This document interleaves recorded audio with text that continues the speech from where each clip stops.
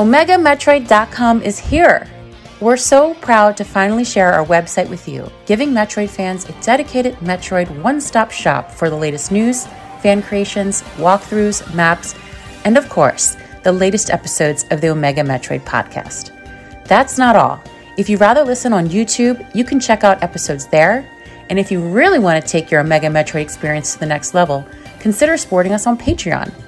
You'll get access to special Discord roles, a platform on the website to promote your projects, exclusive bonus shows, and so much more. Memberships start at just as little as $1 a month. OmegaMetroid.com is the source of all this great content. So whether you're a new Metroid fan or a series veteran, OmegaMetroid.com is the place for you. Check out OmegaMetroid.com today.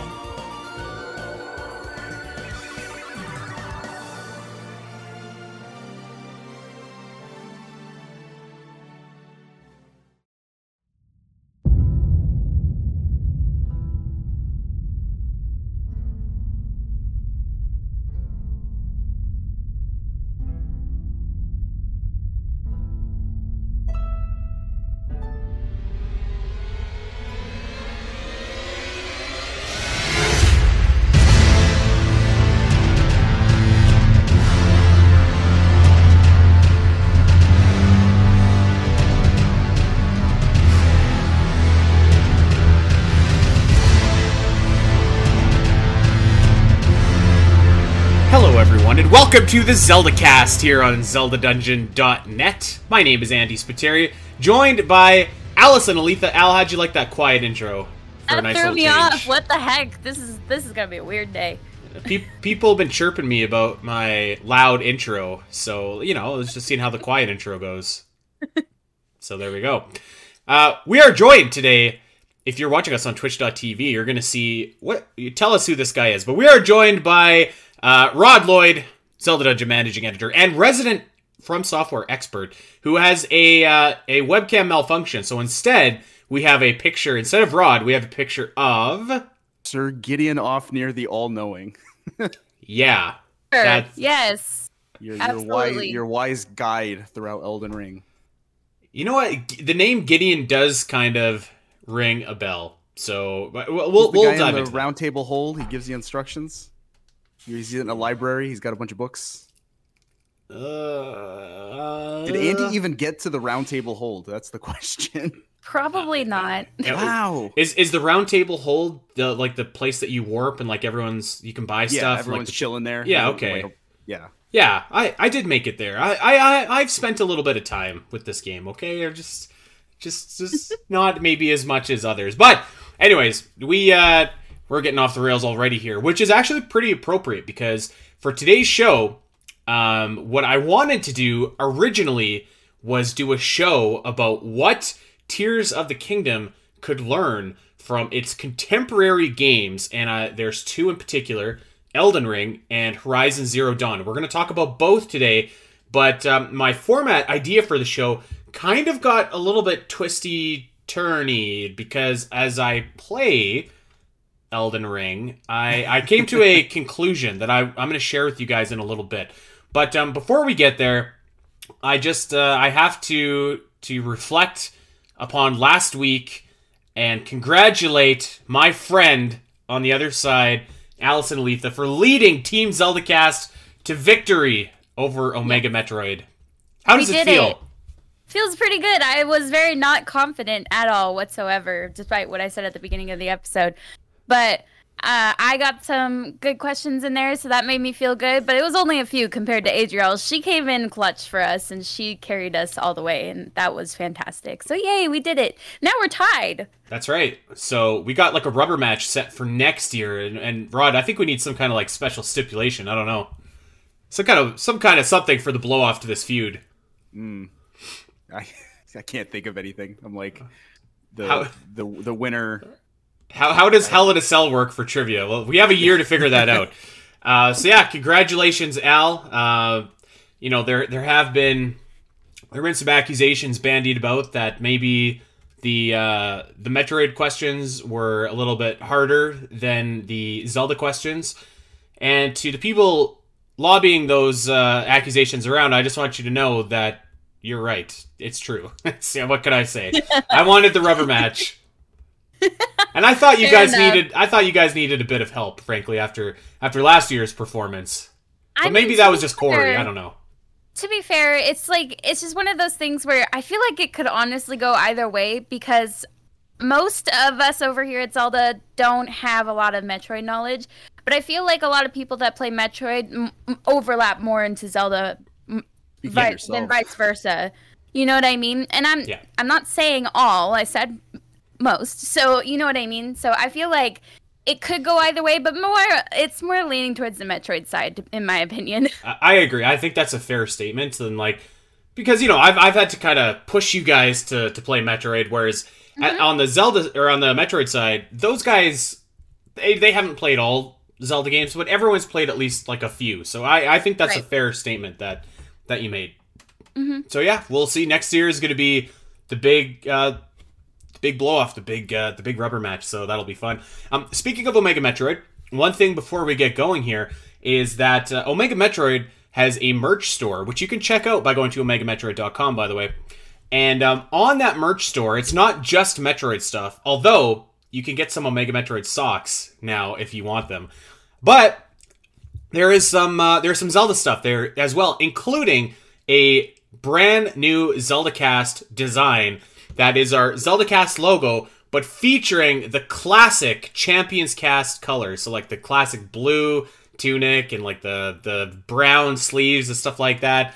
Made me nostalgic for that logo and that little blue fella. So that's over at the Omega Metroid Etsy shop. You can check it out just by going to Omega Metroid. You can click on merch. It's at the top. There's also some classic marathon shirts there too, like the Moblin Club Heel Spiteri shirt is there. So check it out. And I made some pretty cool Metroid shirts too, if I don't mind saying so myself. So if you're feeling nostalgic, you can go in and grab a Champions Cast variant of the Zelda Cast logo. Okay, that's enough plugging, because we've got a lot to dive into today. We've got not one, but two games that we are going to discuss at length, and I think that we should start off with arguably the bigger title. It was the biggest game across the entire gaming landscape in the last 12 months. Had a lot of hype, a lot of renown going into it, a lot of anticipation, and I think that the anticipation was paid off. It was justified. This game won multiple Game of the Years. It sold incredibly well. Of course, I'm talking about Elden Ring, developed by From Software.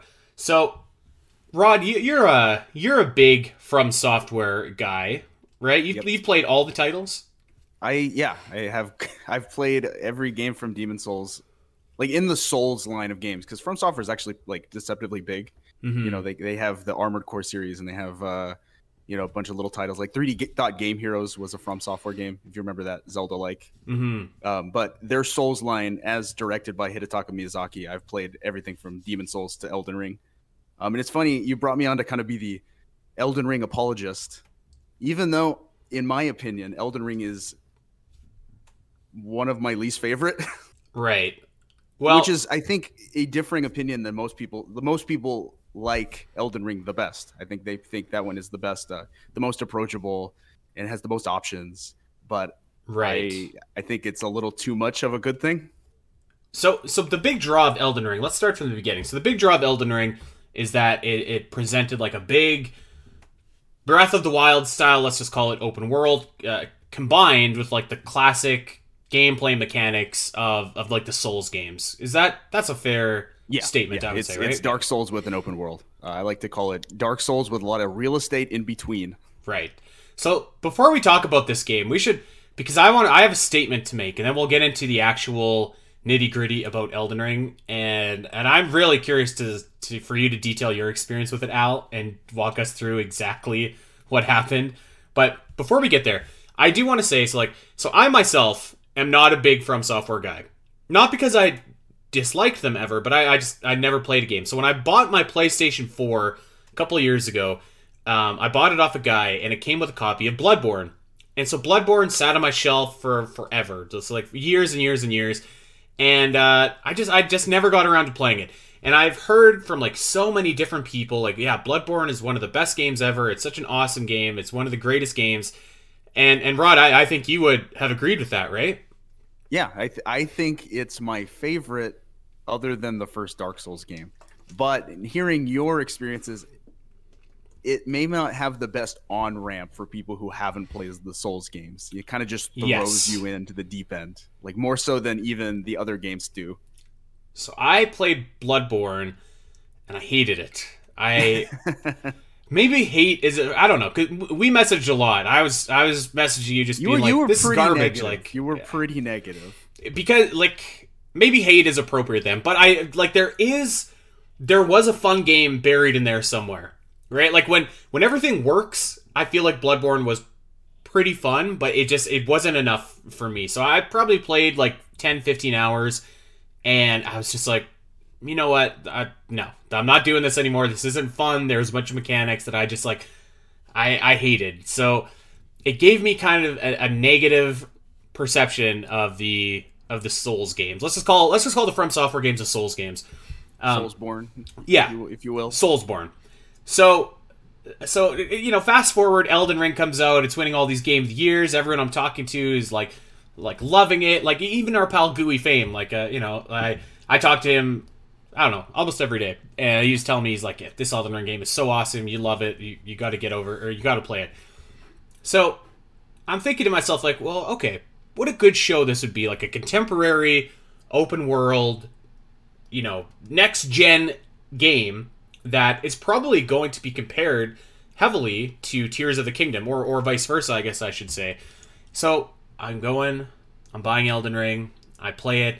And, I've played about 30 hours of Elden Ring, give or take. Probably about 30 hours. And I have a statement that I want to make to you guys. Are you ready? Actually, I'm ready. But before I make the statement, I want to preface it with a couple things. One, I have not... So, like I said, the only Soulsborne games I've played have been Bloodborne and now Elden Ring. Two, what I'm about to say is going to sound extremely hokey, coming from someone that hosts a Zelda podcast, but I would like to think that I have been appropriately critical of Zelda games where that criticism is due. And so I guess just throwing that out there. Here I go. My initial idea for this show was, what can Tears of the Kingdom learn from Elden Ring? But after playing 30 hours of Elden Ring, I am ready to officially say there is not one single aspect of Elden Ring that Breath of the Wild does not do better. Ooh. Not one. Gina. I've got thoughts on that. Not one. Now, I'm not saying that Elden Ring is bad in any of those categories. I'm not. I just when I look at Elden Ring and then Breath of the Wild, it's not even close, man. Like Breath of the Wild to me is just so much better. And if Tears of the Kingdom was just a carbon copy of Breath of the Wild, which it looks kind of like it is at this point, that would be better to me than Elden Ring. So I have a few points that I want to go through, and we can discuss, and we can go down the list, and we can talk about them. But Rod, initial reactions to that comment. When I think about what I want from Tears of the Kingdom, I don't want it to be a lot like Elden Ring. I think they are very different experiences, and I'm sure we'll talk a bit more about it with specific topics. But the exploration in Breath of the Wild is unparalleled. Like the survivalist mechanics, camping and cooking and climbing and surviving, that's not present in Elden Ring at all. Mm-hmm. Very, very minimal. And I feel like that's what makes me enjoy exploring in Breath of the Wild a whole lot more. Like just the physics and the way the world reacts to different, fires and wind and everything else. That stuff is not present in Elden Ring. No. But there is one aspect of Elden Ring specifically that I think I want to talk about that Breath of the Wild could learn from. And it sounds to me, based on our discussions about Elden Ring, you did not reach those points. Maybe not. Yeah. Okay. I'll get more detail later. Before we do this, Al, you played Elden Ring. Tell us your journey playing this game. Tell us how you got it, why you got it, and what happened. And when'd you die? Okay. So I was excited to play Elden Ring because everybody was saying it was amazing. It looks like very cinematic and beautiful and like just super fantasy adventure, which is like right up my alley. So I was really excited to play it. And I have heard that it's also pretty relentless. So I was prepared for that, or at least I thought it was. I had a pretty big backlog also of PlayStation games, so I got myself a PS5. I've been playing through them. Elden Ring happened to be one. I knew we were going to talk about it, so I got it next. And I started playing it one night, I think it was last weekend, and I died initially to the guy I'm pretty sure you're supposed to die to over here in the graveyard. That's fine. I'm like, you're supposed to die there. I died to the guy on the horse, the golden horse Tree dude. Sentinel. Yep, everyone dies to him. And I didn't even go anywhere near him. He just saw me from a field away, so that was frustrating. But anyways, I was playing it, and I was like, okay, I can get into it. I really like the customization of the character. I always like that in games. It was a little bit overwhelming, a tiny bit, but like at the end of it, I was like, okay, cool. This is awesome. This is like satisfying my little Skyrim heart that I get to make this character look how I want them to. And then, I was like foraging for stuff because I like that, so I was trying to pick up everything I could. I did the tutorial to try and learn combat a little bit, but I had also just stopped playing Horizon, so my button was a little bit like I was mixed up a little bit with my buttons. But that was fine. Had you ever played like a Soulsborne game before? No. Okay. No, never. So I was enjoying it until I just kept dying, and I know that's like a theme for these games, but I just. It's really not for everybody, and it's not for me. That's not my style of game. I'm sure, like, I'm 100% positive there's an amazing story to these games, to Elden Ring, and that it's like it takes you on this really great adventure, and I'm kind of sad that I'm not going to be able to do that because I am not going to suffer the way I suffer for about 5 hours playing that game. There's just no way that'll turn an 80-hour game into like a 200-hour game for me. Yeah, and I can't do that. So, and I swear to God, the first person that says get good, I'm gonna block you. I swear to God. That's really what you have to do, I feel. Yeah, and I am not that good a video game player. I'm just not, and so it's not for me. That's the only thing. It's I'm not saying it's a bad game by any means, but. How long did you like actually play? Like an hour, a couple hours, and then you were just like. Pfft. No, I want to say about 5 to 7 hours, and I did not make it far. Okay. Like at all. The thing about the Souls games is you have to meet them at their level. Like they are, and they throw things at you. I think Miyazaki's a bit of a sadist. He puts the Tree Sentinel like right past the starting area as a troll. Yeah. Like that thing's gonna kill you if you try to. And I'm good enough at the Soulsborne games where I was able to like. Go toe-to-toe with the Tree Sentinel for a little while, just to get. I was like, I'm gonna try to take this guy down, even though I'm level 1, just to see if I can, And like he kicked me in pretty hard, and I did maybe like 7 attempts, and then I said, okay, yeah, I'll come back later, and like that's what they do. They're there to mess with you, and they make things difficult on purpose sometimes. But you also like, I don't know, when I go into an encounter that like. Seems impossible at first, and you run up against a wall and you just like die immediately. You get overwhelmed or swarmed, or a big guy comes out of nowhere. I then try again, approach it a little differently, and then you're able to take down 1 or 2 guys, and you're like, oh, okay, I chipped it. It's very cathartic to me.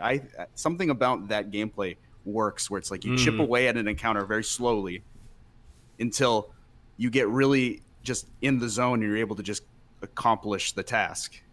I feel like the game allows itself to be conquered in that way, like old school games are. I want to say I agree with that to a point, because you deal with that in every video game. I feel you're fighting a boss and maybe you just don't understand the patterns of the boss. You need to keep coming back. You learn from your defeat. I think that's fine. It's just that with this game, it's like every 5 minutes. It's like every 5 steps where you're just overwhelmed by something.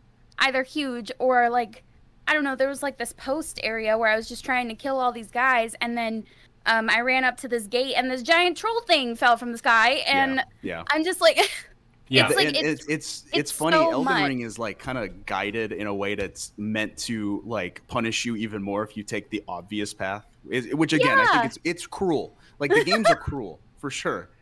I have 2 more statements to make. What's that? I said I have 2 more statements to make about, and the first one pertains to what you just said, Al.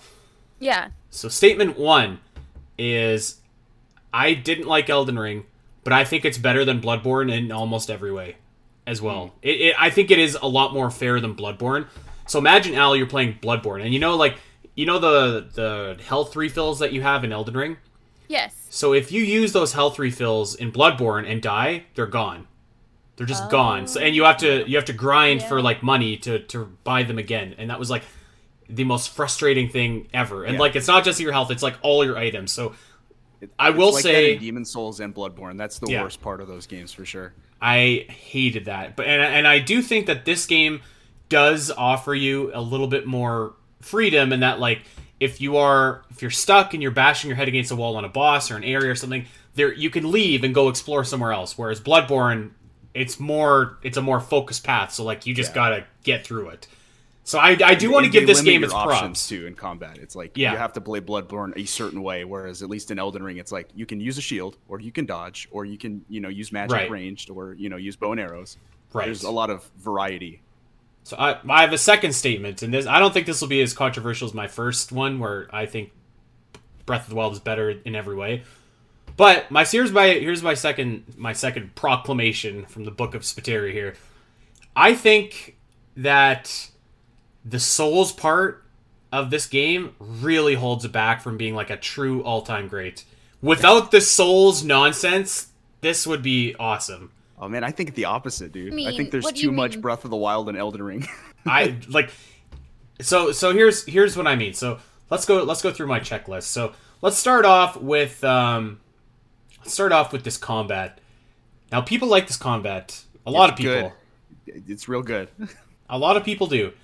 However, I think it's slow and plodding and not fun. It takes you forever to actually wind up. Your hits do nothing to hardly any enemies, and it's just kind of like, okay. Now there are some extra customization options in Elden Ring, which you can like change the finisher on your weapon. You can do like some other things. So like that is fun, or that is fine. But like, I just like the way that like the combat to me just feels like so slow and like button mashy and just like, oh no, I can't stand it. I think that really holds back this game from being, and I know that's the big draw. It's like people love the combat in these Souls games, but it's just like, it's just so plodding and like not responsive, I feel like.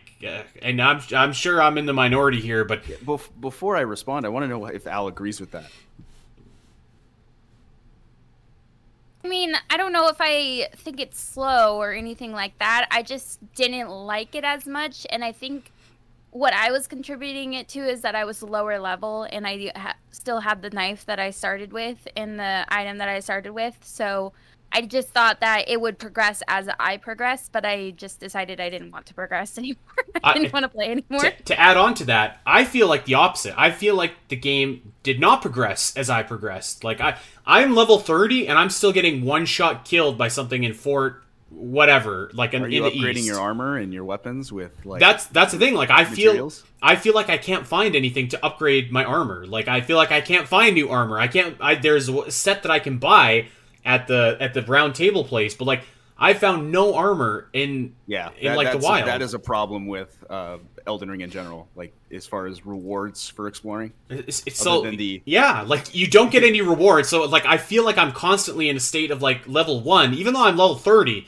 I feel like I'm getting my ass kicked by everything, and like there are some areas where I can go back to and I notice that I'm more powerful, and like I'm like, yeah, sweet. But then there's other areas where I can go to and it's just like, whatever. And the problem with the combat in Elden Ring 2, which I hate, is like, there is nothing you can do, or at least in my build, maybe I'm wrong, someone can educate me.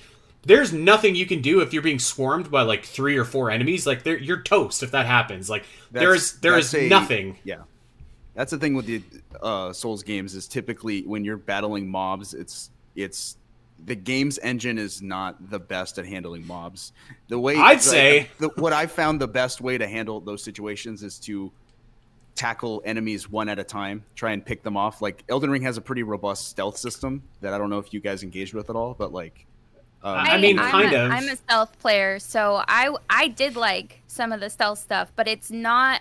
And again, this is probably just because I didn't make it that far, but it wasn't up to my par of what I like to play as a stealth player. Yeah, it's I not agree. like the best stealth game, but it is giving you that option, and also the spirit ashes, the ones that like let you summon like little ghost wolves. I do want to talk about those in a bit. Yeah, those will help mitigate the swarm and the mobs.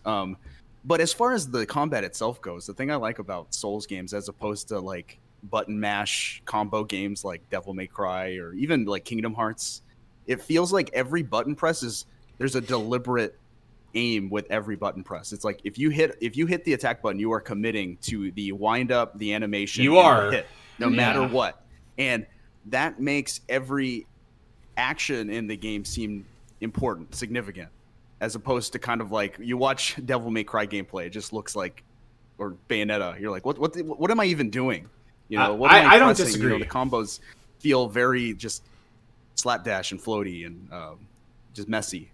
I don't disagree with that at all, and I actually think that what you said is correct, and I think that what you said about like the game wants you to pick off enemies one by one is also correct. But then on the flip side of that to me just like slows the game down dramatically. Right? Because, like, you have to lure one person out, pick them off, lure the next person out, pick them off. Especially if you die. Especially if you die. Or by some divine grace from God, you manage to beat, like, half of them, but your health is done. And, like, maybe there's a grace point somewhere nearby. And you're like, I'm going to go save and recharge. Like, and forget about that's it. what you're supposed to do. I feel like that's, like, when I was learning Souls and I played Dark Souls 1 for the first time, it's like the opening areas, it's like I would slowly work my way halfway through, and then it's like, okay, I've exhausted my resources. I'm going to go back to that game. But you do that, and then all the enemies have reappeared. Yep, and then you get a little farther. So it's just like you're tiptoeing your way way through the world. I don't know. I hate it because it's just like this is so slow. It's so plodding. Like, let me do give me the tools in order to like feel like a badass. Because right now I feel like you're the Ashen or whatever you are. You're I get that. You're not strong. I understand, but eventually I want to like feel. I want to feel like I can like fight people and not be like a millimeter away from dying at every possible turn. And clearly that's just not like that's not what this game is. But to me, it's just like so slow and frustrating. Insignificant thing. Like, so am I understand? Like, I kind of already knew going into it that it was a very punishing game. But from Rob, from what you're saying, it's like legit built that way. Like that's the game's function is you are literally just not anything, and you're not really supposed to be anything in this world. And you're an unlikely hero. You're one of thousands who have attempted to become the Elden Ring and have died and failed. And you just. You know, but that's like every game, every story ever has exactly. one of those, and you still grow and progress and gain strength so that you can take on. You do in those games if you like put the time in. I feel like eventually it's like you're taking like I'm just saying you're taking down the celestial beast at the end, dude. Like I'm not buying that. This is what I meant by this game. Definitely, these games I should say definitely has an audience. I like grinding games. Don't get me wrong. I have like over 1,200 hours in Stardew Valley, okay? That's fine. It's just this isn't my type of grinding. So, Rod, you clearly enjoy it, and that's great. But it's definitely not for everybody. Like, as far as the Zelda series goes, it's like this is less like Breath of the Wild and more like Zelda 2. You know? That's a good comparison, yeah. You like Zelda 2. It's like trying to get to the No Great wonder Palace, I don't like Elden Ring. Right, no, I'm serious. Like, Zelda 2, like... Obviously the Zelda series changed, right? And it went back to like kind of the philosophy of Zelda 1 with A Link to the Past. Yeah. The Soul series is the alternate universe where Zelda 2 was what they wanted the Zelda series to be. Wow, that's interesting. I just want to say, by the way, that there are legions of listeners right now cheering you on, Rod, for defending this game. Yeah. I got to do what I got to do. 100%. But I would say, as far as like, does Breath of the Wild need to adopt Souls combat? Absolutely not. No. It's done enough. Yes. Like when you play Breath of the Wild and fight Thunderblight Ganon, that's as hardcore as you need to get with Zelda, I think. I agree. You know what? okay, I have another thing that I want to talk about with this game that was a big critique of mine, and I think it's a big critique of yours as well, Rod. But I'm going to take something back. There is something that Tears of the Kingdom could do that I think Elden Ring does well, and that is the horse mechanic. I do like rocks. Yes, I do like that you could just like simply press a button and he's there. Arceus vibes from that. Yeah. With your white ear. I was like, I'm running around on my white ear. Now, I will say that the Elden Ring just didn't quite get it right with even this, because I wish that there was just like an assigned button to call Torrent, because like so many times I'm running away from something that's about to crush me into dust, and I'm like, I can't stop running, but I need to change my if it's a flask, or if it's a summon, or if it's the horse. So I need to change the button, and it's like, it's mapped to the down button. So I'm running, and I'm just like, oh god, doing some of these. So I wish that the button mapping was better. My brother Shad, he loves Elden Ring, so he was so excited when I got this game because he could play it, and I happened to just, because I'm done playing it, gift it to him for his birthday. Like, happy early birthday, even though your birthday's in July. Right. But so he told me that there is a button. There is like an actual button that it's designed to. I can't remember what it is, but Rob, maybe you can correct me if I'm wrong. I can't remember. I thought it was assigned to an item. You might be able to like. It's assigned to an item on mine. Yeah, I think you can do a quick assign. Like there's like hotkeys almost. I think, but I didn't do that. I just kind of had Torrent. To be fair, I had Torrent on my. I unequipped everything but the flask and Torrent. So it's just like a quick button. I had my flask, my summons, and Torrent. And by the way, those summons are awesome. They are a big upgrade over Bloodborne, like where you just have nothing. So I've heard that makes the game like people talk about like, oh well, the Soul series doesn't need a difficulty slider.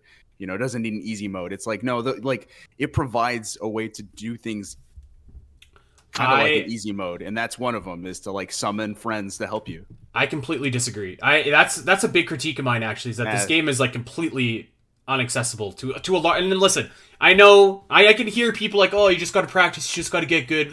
Like, shut up, okay?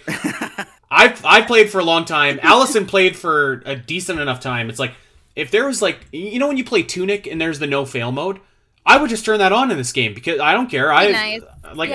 Who am I trying to impress by saying I'm on no fail mode? I think that it's not for everybody. Like, or at least have like a difficulty picker. But like, so that's the thing. Like, I would love exploring this world and exploring all this stuff. Yeah. If I didn't feel like I was about to die at like any second, and maybe that's a big part of the enjoyment for some people, but not for me. It is. Going back to Torrent though, like the mobility with Torrent is so good. He just feels great to jump around and run around the plains. Like it's not like a horse in even Breath of the Wild, where because it feels very rigid. I've been playing Red Dead Redemption lately, and the horse is just so rigid and hard to turn. And I agree. I think that the control was about as to me it was about the same as Breath of the Wild, but I found that in Breath of the Wild, like since you're climbing and gliding and doing all that kind of stuff, like I never found the horses that useful. I typically don't even get them when I'm playing Breath of the Wild, but like this game, Torrent is essential for sure. Yeah. Okay. So my next thing that I can't stand about this game, I hated it about Bloodborne, and I know that I'm going to get a bunch of geeks saying that like, there is story, but I feel like there is nothing that compels me to keep like going, basically. Like, and what I mean by that is like, you start Elden Ring and you kind of get this big lore dump at the beginning about like all these gods and the missing queen, and like they want a new Elden Lord, and like that's great. That sets up the story. I've been playing for 30 hours. I have not seen a single story development in those 30 hours. Like not one. Like for the overall plot. No, but hold on. So I feel like, what is the purpose? What is my goal? What, like, is it just to become the Elden Ring or the Elden Lord? Like, okay. So I feel like I'm just wandering around doing odds and sods, and like there's nothing pushing me forward. And I complained about this with Bloodborne too, because I was like, what's the point of this game? Like, you're supposed to end the night. Okay, like, are there story? Is there characters? Is there anyone to relate to? Is it like who is my character? Does he have goals? Does he have thoughts? Like, and I feel like the answer is no. And every time I say this, there's a bunch of geeks that are just like, oh, well, like, the story is there, you just have to look for it, you have to uncover it. Let me tell you a game that you can look for the story if you want. Metroid Prime, okay? That's a game you can scan the environment and you can learn about the story. I can't scan anything in this game. All I can see is, like, a cool castle, it looks awesome, it's there. Maybe there's, like, an NPC that's, like, speaking. Are you reading the item descriptions? Oh, God, don't. That's don't literally do where that. the lore is, man. When I heard that about Bloodborne, people were like, well, you gotta read the item descriptions, Andy. That's where the game's story should not be in the item descriptions. Okay, like, so, if I may, now, the story, the way these games are told, that is a deliberate choice by the director, Hidetaka Miyazaki. He talks about the reason he tells his stories that way is because when he was a kid growing up, he really liked fantasy tabletop RPGs and fantasy novels, right? But they were always published in English, and he knew English from school, but he didn't have a mastery over the language. So for him, reading these like epic fantasy stories were very limited because he only could pick up on certain parts of the story with what he can understand in English. So when he wants to tell these fantasy stories in his games, he said, well, how can I recreate that for an audience? And for him, it's, I'm going to make the plot very simple and straightforward, like just kind of vague, and then hide the deeper, meanings and lore and backstories in item descriptions and environmental storytelling and like very minimal NPCs. So it's not a bug, it's a feature. I'm not saying it's a bug. I'm just saying I hate it. Like, I totally get it. And Bloodborne's worse than Elden Ring in that regard. I think as far as like I agree, a thrust in the story, I think Bloodborne is sort of like, you're a beast hunter, go kill beasts, and it's just like, well, I guess I'm a beast hunter. So if you have the intrinsic like reward of like, well, I like this combat and I like killing beasts as this guy with a cleaver, then right. For me, it's totally that is all I need. It's like, you are a beast hunter, go kill beasts, go explore the city and kill some beasts. Yeah. In Elden Ring, it's like, you want to be the Elden Lord? Well, there's go do stuff. Yeah. There's 5 ancient gods in this world. Go kill them. They got pieces of the Elden Ring. You need all 5 to become the Elden Lord. Go do it. And for me, that's enough. Even like, that, cool. I forgot that you were supposed to reconnect the pieces, because like you have like your one thing at the very beginning. Al, what did you think? Am I an old man yelling at clouds here? Like, did this story of this game grip you? No. It didn't grip me either, honestly.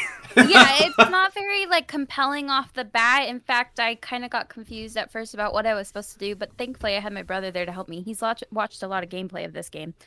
And when I was like dying to everything, I was like, okay, here's what I'm gonna do. I clearly am just gonna struggle the more I explore the game, so why don't I just follow the exact path I'm supposed to, and then that way I can at least get the story without having all the punishment of everything else. Well, that path is just as punishing, if not worse.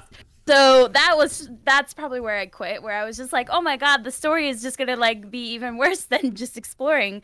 But my brother was kind of helpful to me because he's already seen the gameplay, so he was like, you have to rest at that grace or whatever, so the girl comes out and talks to you, or you have to go back to the church so that you get torrent or what, or no, torrent comes the summons or whatever. The summons, thank you. And I was like, okay, cool, because otherwise I had no idea what the heck was going on or what the story was. I did know that you're supposed to, they were like, the Elden Ring is broken, you gotta fix it and become the Elden Lord. That's all I knew. That's it.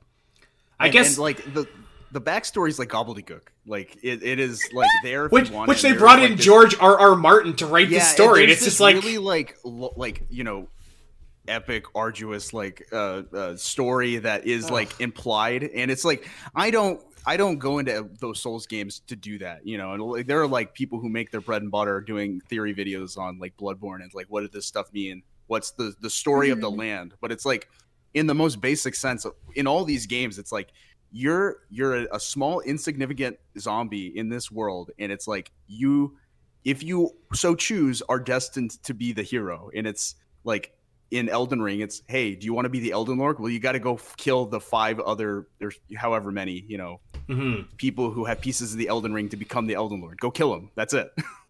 Wait, and like I said, I don't need like an awesome story in every game I play. Obviously, the story of Super Mario Bros. Doesn't propel me to keep playing. Like, I play those games because they're fun.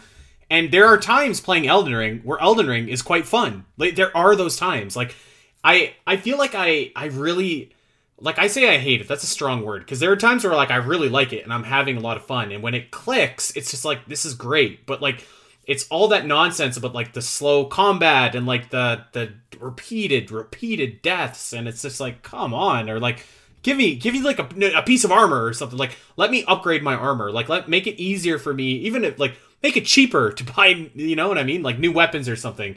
So I will say that, and of course, this is all me. Like, I'm not very good. If I was better, I'm sure it'd be more fun. But I don't know. I think it's just like, for like such a ginormous game, like, it really is not that accessible. But I do want to give some props here, because I feel like I'm beating up on Elden Ring. And like I said, I can't say that I don't hate it. So I do want to talk about some good things. I'm going to finish the rest of that later. But I do want to shout at the world, because I do think that the world is pretty awesome. Yeah, I have things to say on it, actually. Go ahead and finish your thought. But I mean, like, nothing specific. I don't think that it captivated me the same way that Breath of the Wild's world did, where, you know, and to go back to my, like, it's frustrating that you're kind of wandering aimlessly. I feel like one of the things that worked so well for Breath of the Wild, and I assume will carry over to Tears of the Kingdom, is like, you can wander aimlessly and you're rewarded by finding a shrine a lot of times, right? Like, there's a lot of shrines that you can get that kind of reward to, where I don't really think that there's a similar type of reward in Elden Ring. Like, there might be some caves that you can go explore and get something. Ooh. However, yeah, I think you're off base there, man. I think you weren't looking in the right places. Oh, okay. Yeah, so like, if you strip away kind of a lot of the soul stuff, like the basic layout of Elden Ring, it honestly is a lot like Breath of the Wild, where Breath of the Wild, you enter the main area, like once you get off the Great Plateau, other than Hyrule Castle, it's like, go to the 4 divine beasts, finish the quest, right? Mm-hmm. That's kind of the thrust of Breath of the Wild, right? And there's a lot of exploring in between. Elden Ring works similar. There are a number of what are called legacy dungeons in the game, and there are 6 of them. I'm glad you brought that up, because I want to talk about those, because the 6 legacy dungeons are what essentially are like the divine beasts in Breath of the Wild. They're like the big dungeons to explore, and those are fantastic. I want to ask, did you get to any of them? Well, I was going to say, I don't know. I don't think so, because I kept on hearing about how great these dungeons were in this game, and I was just like, I've been to a bunch of caves. I've been to a bunch of castles and forts. The names of these places. You tell me if you explored them. Okay. Stormvale Castle. Couldn't beat the boss to get inside.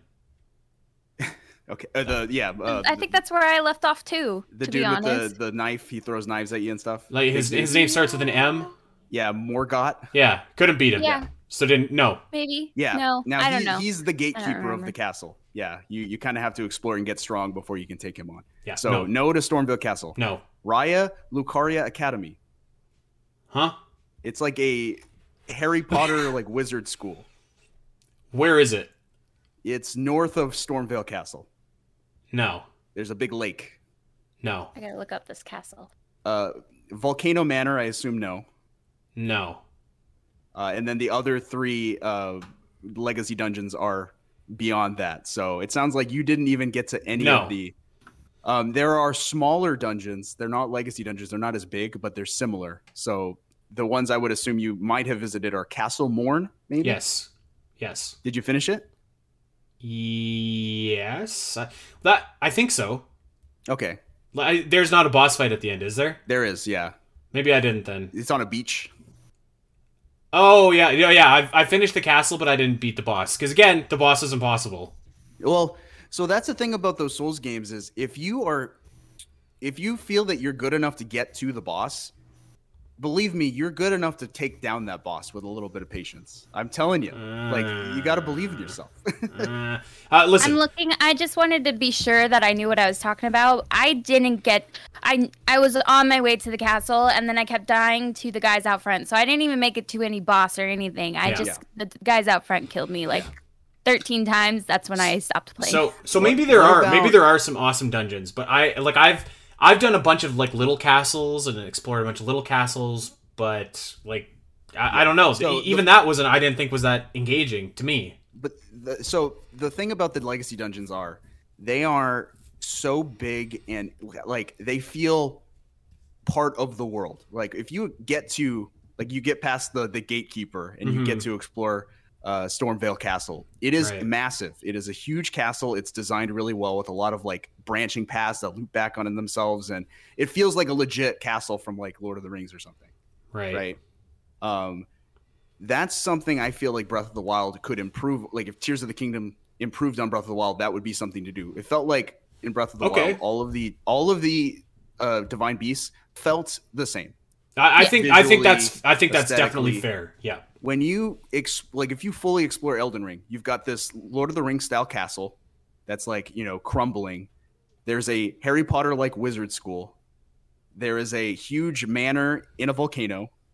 There's a crumbling like Minas Tirith like city that you get to explore, with not only like the main city itself with the buildings, you get to go underground into the sewers to explore. And not only that, and it sounds like you guys didn't even stumble upon. So, well, hold on. Yeah, let's not say that we didn't even do anything, because it's not like we haven't put in time and put in effort. I know. It's the mechanics of this game that prevent new players from getting to what it sounds like are the best parts. So that's not a player issue. That's a poor game design issue, in my humble opinion. That the player issue. The game okay, but is it your fault that you didn't want to keep on bashing your head against the same people killing you? Is that? You know what? Yeah. We should have just got good. I don't think where's the block button? Where is it? Well, no, so here's another example, and I want to compare it to Breath of the Wild. In Elden Ring, there's a forest area off to the east, and like there's this huge I've bears been there. Yes, yeah. A bear killed me. Yeah, those bears are like nightmares. I did run across bears. But if you can sidestep the bears, and I remember in my first playthrough, this was like within my first few hours, probably as much time as you put in, Al. Like I explored rather than go the direction you did, I explored the forest. And there's just like this structure in the middle of the forest off to the right, and I was like, oh, what's this structure? And there's like a doorway. It was like like a little dome. I walk in the dome, and there's an elevator there. I was like, what's this elevator? I take the elevator down, and I'm going down this elevator for like 2 minutes. It's just taking me slowly down, and I'm watching it goes from like earth and stone. All of a sudden it opens up, and I'm looking at like the roots of the world, almost like it looked like I was in like a starry other world, like elven forest area. This place is massive, and you can just explore it from the very start, and it felt like I had uncovered something I wasn't meant to, but it's just like, no, it's open to you. Just felt like in a completely, I don't know. So this is very kind of why satisfying to find something so big and hidden away, This is kind of what I mean when I say that, like, I think that the Souls part of this game really holds it back, because like that sounds awesome. That sounds fantastic. Yeah. Like, but it's the nonsense getting there beforehand, like, that is just like, it's frustrating to actually play. If you keep the Souls out of it and take that sense of discovery and put it in Tears of the Kingdom, I think that's very welcome. So there's an example in Breath of the Wild near Lurelin Village. How do you pronounce that? Yeah. Lurelin? Yes. Yeah. There's a beach area, and there's a big stone door built into a mountain. And the door's locked, and you have to kind of take pictures of like some stone tablet on the beach to open this door. Remember that? Yeah. Yes. Yeah, that was a great side quest. That was one of the first side quests I did in Breath of the Wild, and I thought to myself, oh man, it would be so cool if once I open these doors, like there's just this big underground dungeon I get to explore, like a maze almost. Those doors open, it's just a shrine. Yeah, but then I guess I would say, like, to me, like, the shrine is like a reward in itself. It is, and the shrines are great, but I think it would be cooler if they took the shrine idea and made it part of the world itself. Like, the shrines exist in the same like format, but like they look like they were built into where the shrine is located, right? Like rather than just have a shrine you take an elevator down and you're just in another shrine area, it's like no, all the puzzles that were in that shrine are actually built into the mountain that you just opened up. Actually, I think Elden Ring does that. I have a theory Just a sidebar there. I have a theory that the Sheikah technology that's underneath the ground is way bigger than we think it is. Like, why is it all underground and why does it all keep popping up everywhere? The shrines, the pillars beside the Hyrule Castle, all that stuff. Why? And you know the final dungeon is also underground. Well, I think it's much bigger than. So maybe it is, Rod. You just don't know. It could be, but I'm just saying mechanically, it would be cooler. Yes, I agree. When you're exploring, I don't know, like a mine shaft, it would be cool if rather than having it look like a shrine on the interior, you know, just like the very like Sheikah technology look, it looked like a mine shaft. In Elden Ring, there are mine shafts, there are caves, there are like dungeons, like crypts, mausoleums. You know what? There's a lot of variety. You know what? I don't know. I don't. I've been playing, like I said, I've been playing for a long time. I've explored every nook of the map to the best of my abilities, and until I get stopped. Until I get stopped by until I get stopped by a boss, I've explored everywhere that I can explore.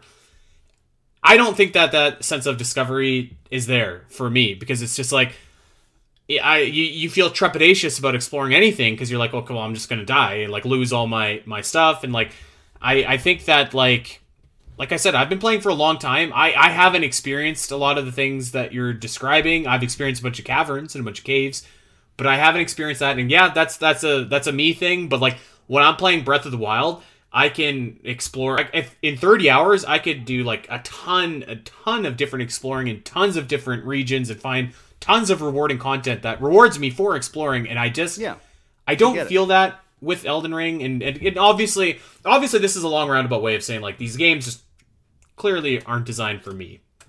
But But and I think that's fine. But I was a little bit, and I guess we can end on this because we still want to talk about Horizon. But I guess I was a little bit disappointed because while I do think that this game is leagues better than Bloodborne, I was kind of anticipating. I almost looked at it the same way as I looked at Skyrim because I didn't play Skyrim until the year before Breath of the Wild came out, and when I played Skyrim, I was like, man, there's so much that Breath of the Wild could learn from this game, and like so much that it could implement that this game did that would work. So I almost kind of looked at this as like the new Skyrim, where I'm like, there's got to be so much stuff in this game that Tears of the Kingdom could do to make it stand on its own 2 feet, and I just don't see it. I don't see it, and I'm sorry. I tried, and I think that the most frustrating thing is like I want to love this game because there is good stuff there. Like I can see it. It's like I can see this really fun and rewarding game, but it's just out of reach with all the nonsense in the way. But I can see it, and I keep on playing, and I keep on being frustrated and upset and like just like playing this game because I can see that there's like a really fun experience there. And I don't know if it's something with me or like something with the game's mechanics or a mixture of both, but it's frustrating because it's like I want to like it. I think there's a good game there, but I can't. It's like my cat. I want to love her, but she doesn't always want to love me, you know?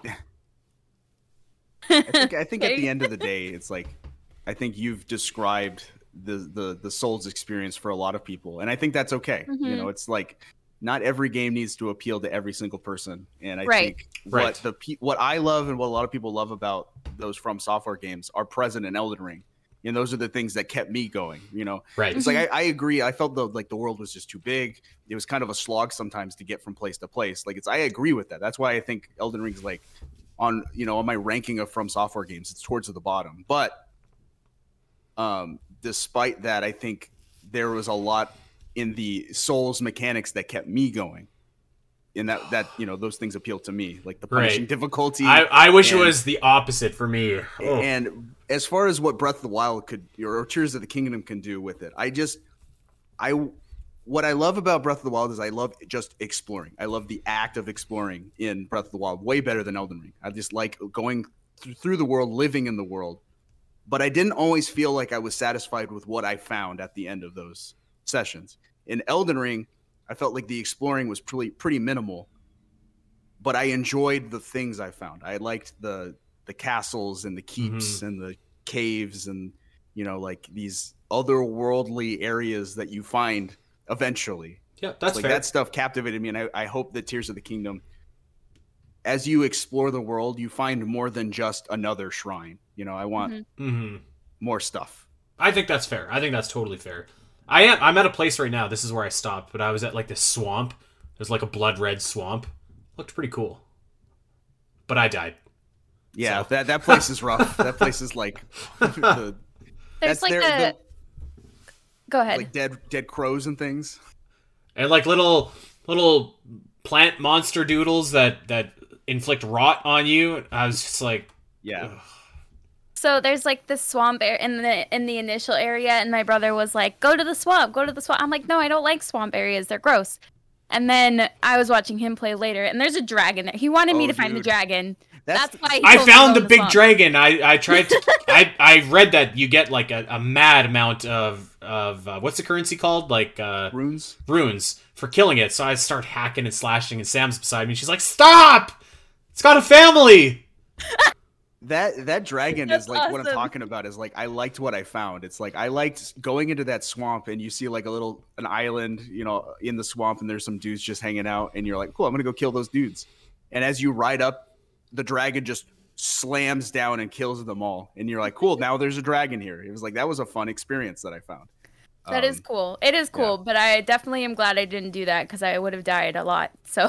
I can't even tell you how many times I've died in this game. I wish I would have kept counting. It's got to be like 500. Is there a death counter in that game? Because that'd be fantastic. I don't know if there is. There should be. Why would you make a game so punishing and not have a death count? Come on. It's not about the death. It's about the accomplishment of overcoming the obstacle. Yeah. Okay, well, if it takes 20 deaths, I don't feel very accomplished. I feel drained emotionally, it and sounds like I need to you go to guys therapy. didn't even get like a fifth into the game, so No. Which is nonsense because I have played That's crazy, a ton of hours. Like I feel like I should have more to show for the amount of time I put in than I Believe do. me, and that's like, frustrating. If you didn't even get to the northern lake, it's like you haven't even seen half of this map. Yeah, I've got like the full map for like the what is that? Limgrave. Never eat. No, Limgrave, like the place at the top two, the Chaldea or whatever. The place at the bottom. So like the northwest is really the only part that I'm missing on my map. And that's about like where the halfway point is. Okay. Well, let's talk. Okay, so clearly, Elden Ring, not for us. Talk about a more accessible game. Let's talk about a more accessible game. One of my favorite games that I played in the last couple of years, actually. Horizon Zero Dawn. Al, you've just finished playing Horizon Zero Dawn on my recommendation, I might add. What'd you think? I think it is a fantastic game, and that it's a shame that it came out in the same year as Breath of the Wild, and that Forbidden West came out in the same year as Elden Ring. I can't wait. I can't wait until Horizon 3 comes out. Like the next biggest game in the world comes out like a month later. Yeah, because it is going to be a trilogy, so that's good. I'm excited for Forbidden West. It's such a good game, but the exploring is fantastic. It's very Breath of the Wild with the open post-apocalyptic world.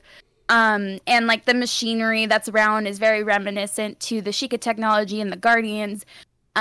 Especially since the machinery is quote unquote corrupted and attacks you, you know, so are the Guardians. So it has a lot of similarities to Breath of the Wild, and like it came out in the same year, so it's like kind of crazy how it came out like a month earlier, I think. Yeah, it's just crazy how similar these like the mechanics and the overworld really is.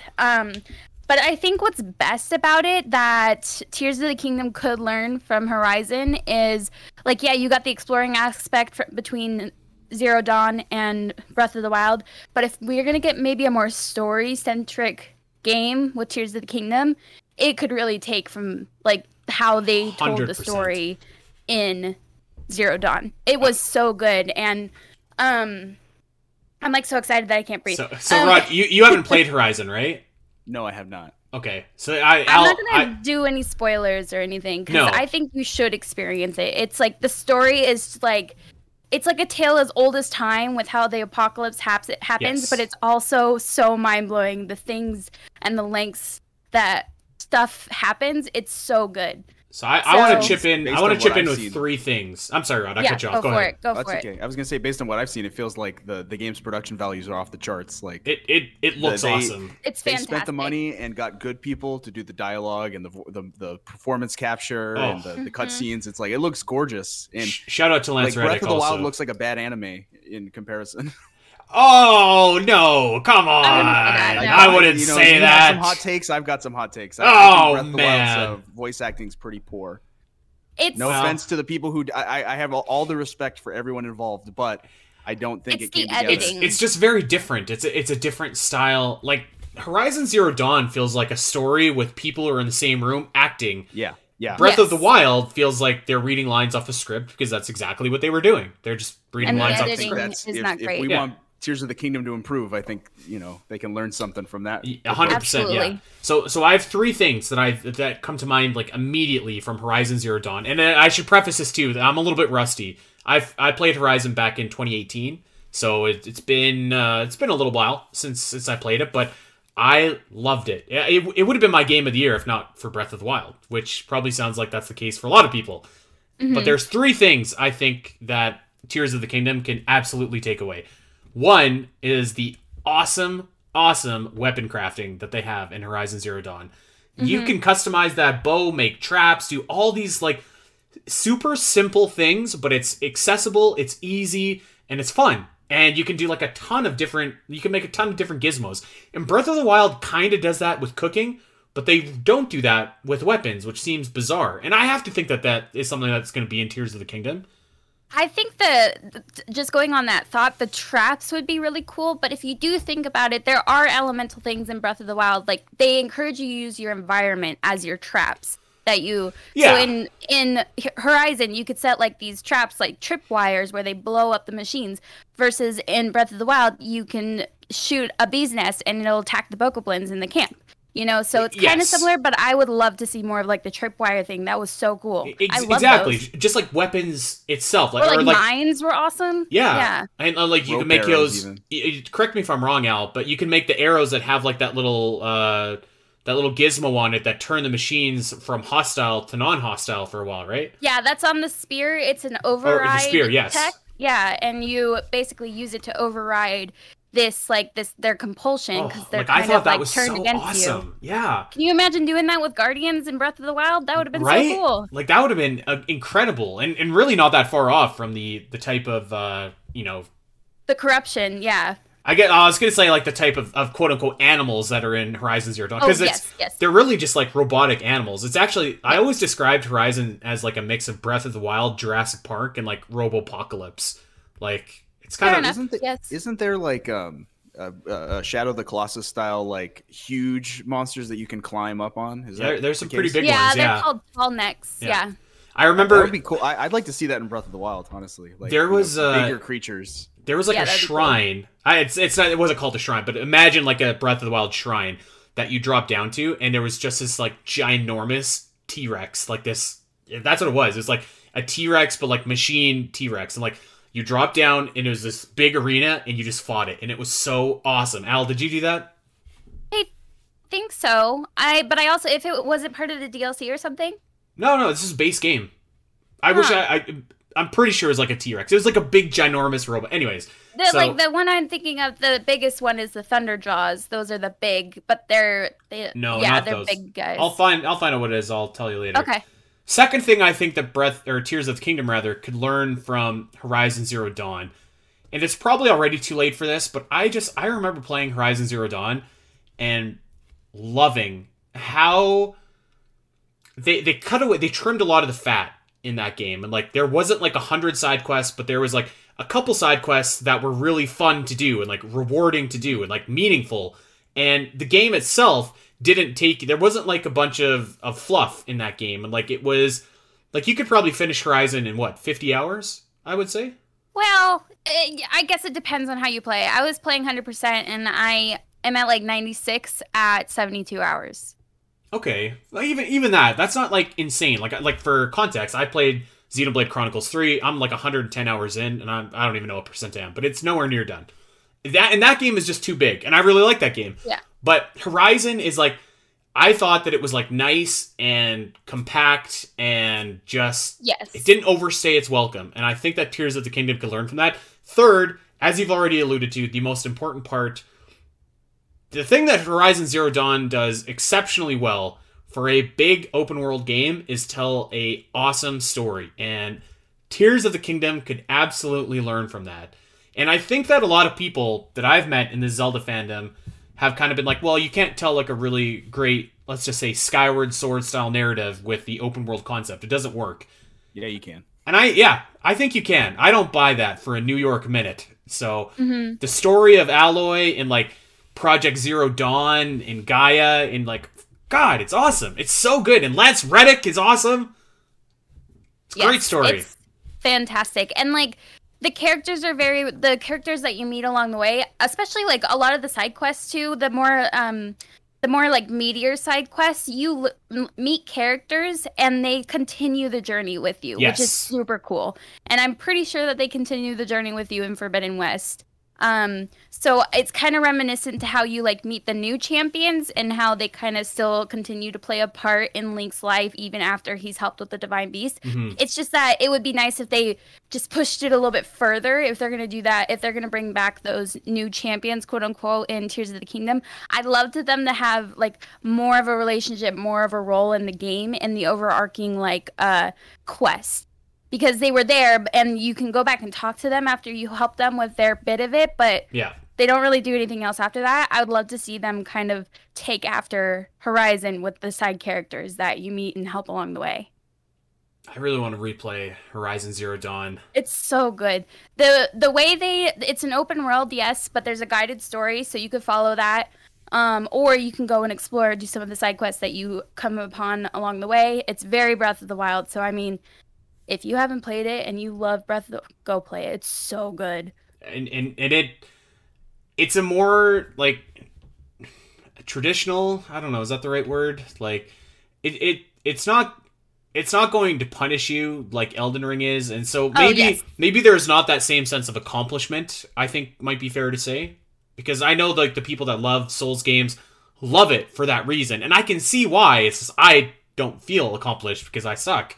So Horizon is a very nice kind of like it does go down a little bit easier, and that's not to say that it's not any good or it's too generic, too slapstick, anything like that, but like I do think that it's more accessible, and I really, really enjoyed the story. I mean, I'm a sucker for like, AI kind of stories, stuff like that. Like I think that literally is going to happen to our world one day. I don't know, but like yes. The story was awesome. It was, and I really want to talk about it, but Rod, you should definitely play it, so I don't want to spoil it. I will. I saw that there's like Mass Effect style like dialogue options. Yeah. Does that play a big part, or is it kind of like superficial? I wouldn't say a big part. No. Not a huge part. There are a couple like some very small decisions that kind of attribute to the ending, but I don't think they continue on like with the rest of the games, because if I remember right, Mass Effect, and you'd make decisions and they continue until the end, right? Even the decisions you make in Mass Effect, even within like the same game, have kind of a overarching impact on what you do. There's only one thing that I can think that you can make a decision about that'll affect that person being in the end, but that's the only thing I could think about. I think we're thinking of the same thing, yeah. I love that guy, by the way. They're like basically every instance and every important thing in Mass Effect, you get to make a choice about it. I would say there's only a select few in Horizon Zero Dawn. But I mean, there are some like dialogue choices you can make, and that just changes how the character kind of sees you, but it doesn't affect the game at all. Exactly. So I mean, like production wise as well. Like, I like the Ghibli look of Breath of the Wild. I really like the Ghibli look. Yeah, me too. Of Breath of the Wild. But there is no doubt that, and I think that the voice acting is fine. Actually, like I think it's fine. I think it's good for what it is. But they could absolutely push forward to do something more, because like I would be really disappointed if in Tears of the Kingdom it was just like the same old like, oh, we've recovered a memory from 100 years ago, and like it's not really any part of the story. It's really just kind of a snippet of a conversation. A vignette. Yeah, a vignette. That's basically what it was. It didn't actively move anything forward. Whereas in Horizon Zero Dawn, everything you do, like every story mission that you go on, actively moves the plot forward. And I guess Breath of the Wild kind of did that, like when you meet like Sidon and when you meet like I don't know, any of the other ones, but not enough for me.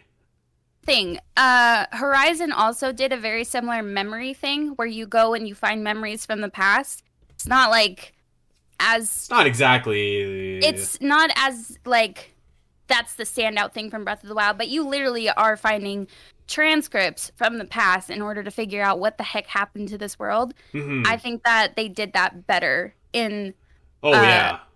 Zero Dawn. That Tears of the Kingdom could learn if they're going to continue like with some kind of past talk. Like if they talk about the 10,000 years crap, they could pull from Zero Dawn rather than Breath of the Wild.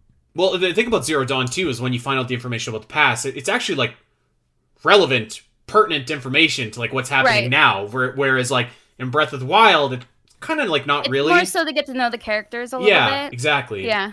So I like that. I mean, you could have both styles, right? Like, there's no reason you can't have both, even in the same vignette, honestly. But I agree. I think Zero Dawn did a much better job. People always sleep on Horizon Zero Dawn for some reason. There are some people out there that don't like Aloy as a main character. I don't know what to tell you. I think she's awesome. I don't know why. She's amazing. You call her. She's you awesome. Say I call her Aloy. Is it Aloy or Aloy? I can't remember. Aloy. Okay, I'm sorry. Aloy.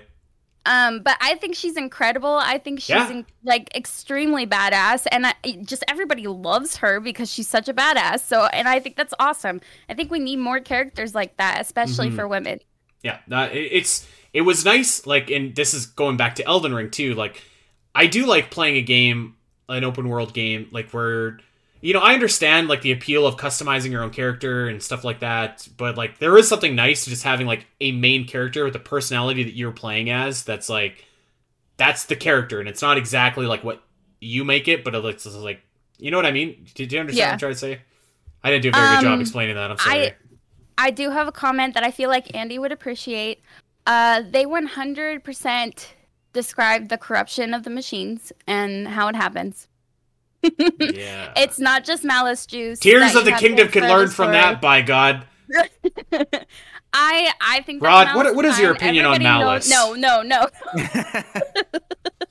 It's fine. Producer It's Allison's in my ear saying we can't talk about that. Sorry.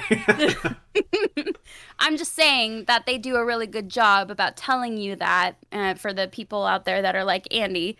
Would it really kill them to tell us what malice is, where it came from, and how it's able to corrupt this stuff? This is my Elden Ring brain telling me it's like, they gave me enough. I don't need any more. It's just like, it's bad stuff. It's fine. I'm gonna go kill it. Another thing I think Tears of the Kingdom can learn from Zero Dawn is their skill system. I would love to see a skill system in Zelda. I think it's time. Yeah, okay. I like skill systems. I think it's cool because you can learn cool moves. You can learn cool like that thing where Link, you could jump off something and then you like freeze in the air and it's slower so that you can aim faster and aim more directly. That would have been a cool skill to learn on a skill tree, I think. Okay, I don't hate it. I think skill trees are fine. I love skill trees. I don't know. There comes a point, and this goes back to Elden Ring too, where it's just like sometimes there's too many stats and there's too much stuff, and it's just like, dude, I just want to play, like, right? Like, I don't want a degree in like mathematics to have to figure out like what I need to do to play. Yeah. I watch hockey, and sometimes when they start talking about advanced stats, it's just like, huh? And so I kind of feel that way about like when you get into some games where it's like, you can start digging in and crafting, and I want crafting, but I guess what I'm saying is like I wouldn't hate a skill tree, but like let's keep it accessible. I think they could do it pretty like easily and something that's simple. But I like that idea because sometimes it feels like every Zelda game, especially if you're going to do a sequel, where you're starting from ground zero all over again. It just feels a little like make it a little more exciting. Like I'm learning from a skill tree, I guess. You would be in tough if you were a Metroid fan. Every single game you start from ground zero. Planet blows up and you lose everything. There you go. Trip and fall, lose all your powers. Yeah, you know what? Didn't Age of Calamity have a skill tree? That one was okay. It was fine. It was okay. not what it's not exactly what I'm thinking of, though. Yeah. Age of Calamity is the opposite of Elden Ring. Talk about combat. It's the exact opposite. Yeah. Combat wise. You mash a button and like millions of enemies go boom. Yeah. It's like, what am I doing? How did I do that? It doesn't matter. You did it. I will Also, say, 4,000 enemies. I had more fun with Age of Calamity though. Yeah. I have to say. Mm. Maybe That's I should walk the that version I'm back. okay with. Actually, maybe I should walk that back because after I was finished with Age of Calamity, I was just kind of like, ugh. It left a real sour taste in my mouth. Whereas like, there are moments where I did have a lot of fun in Elden Ring, but there were too many other moments competing with it that I was just like, where The philosophy really is the exact opposite. It's like the two poles of video game philosophy. It's like, do we want to give you your ultimate power fantasy and just let you just mow down enemies and not think too hard and just do it, or do we want to make you have to really struggle for it? even if Elden Ring, like, let's say that those two polls that you just laid out, even if Elden Ring was like 25% more towards Age of Calamity, that would be a huge difference. Huge difference. So yeah, if you haven't played Horizon, you should check it out. The first one and the second one got overlooked by Breath of the Wild and Elden Ring, respectively. So these three games, I feel like, kind of share somewhat of a kindred bond in a way, which Tears of the Kingdom will, of course, round out in less than 100 days at this point. So when are we getting a Nintendo Direct, guys? I said my official prediction was either the 15th or the 21st. Is any logic behind those days? Those are just... It's either on a Wednesday or a Tuesday in the morning. Yeah. So if that happens, by the way, we will do a show, but we won't be able to do a live show while the Direct is happening unless they decide to do it, after we're off work. But we'll have a show for you that day when a Direct happens. Is that fair to say, Al? Yeah, I think so. Yeah. Okay. This is gonna have to be the Tears of the Kingdom one, right? Like they're gonna have to show. it has to. At this point, It has to. We've been saying that though for like a year. That's true. I've got a piece of trivia for you guys, actually. Okay. Do you remember? Well, actually, let me back this up. So my piece of trivia is, as I was looking in the past, because all I heard, again, when I've been critical of Tears of the Kingdom, is like a bunch of geeks just being like, well, they didn't reveal anything about Breath of the Wild until the E3 or the story trailer in 2017, which is at the big Switch event. That was about, I think it was 50 days exactly, I counted, before Breath of the Wild released. So What are you? What I was playing Breath of the Wild 9 months before release. well, that's why the argument is ridiculous. Yeah, I was like, that's ridiculous. But I'm just saying. So that big trailer that everybody remembers was 50 days before the actual game released. So like, I don't know what to tell people that are okay with this lack of Tears of the Kingdom knowledge. Should we wait until there's only 50 days left before release to like finally learn what this game is about? I feel like no. I don't understand that argument because there was so much more from E3 in 2016 I know. 50 days before the release. I know. I listen. I 100% agree with that. I don't know where this argument comes from, but that number struck me because I was like, when I saw the 100 days thing, I was like, how many days before was that first trailer? Because I was like, it's got to be like in the same ballpark. Like I feel like we're getting like dangerously close to this release date, and we still know nothing, basically nothing about this game. So it was a little bit shorter. It was about half the time. So we're 100 days away. We're less than 100 days away now. That trailer came out with 50 days to go. But we're like within spitting distance of that. And the amount of information we know about Tears of the Kingdom, or lack thereof, is like astounding. Yep. For the biggest game they have left on the Switch that comes out in less than 100 days, I don't know. Yep. We almost made it through this whole episode without me complaining about that. Almost. Okay, anything else you want to add for Horizon Zero Dawn, Al? It's a fantastic game. Go play it and then come talk to us about it because the story is so cool. Very cool. Okay, Rod, thank you for defending Elden Ring and Soulsborne and being the voice of a lot of our listeners, I think a lot of our listeners were wanting Al and I to shut our big mouths about Elden Ring and maybe just tell us to get good. So I appreciate you being the voice of those guys. Good fight. Yeah. Can I get you on the hook for something later episode? Maybe in the lead up to Breath of the Wild 3. or something. I think you need to do another show like this where you say, what can the Zelda series or what can Breath of the Wild learn from other open world games? You need to talk about Red Dead Redemption 2. Okay. Okay. I've only played Red Dead Redemption 1. Games I've ever played. Really? Okay. Yeah. I remember playing Red Dead Redemption 1, and I feel I don't know. It was okay. But it didn't hook me. 2 does it even better. Okay. Red Dead Redemption 1 was good enough where I would play the second one. So, okay. It's a deal.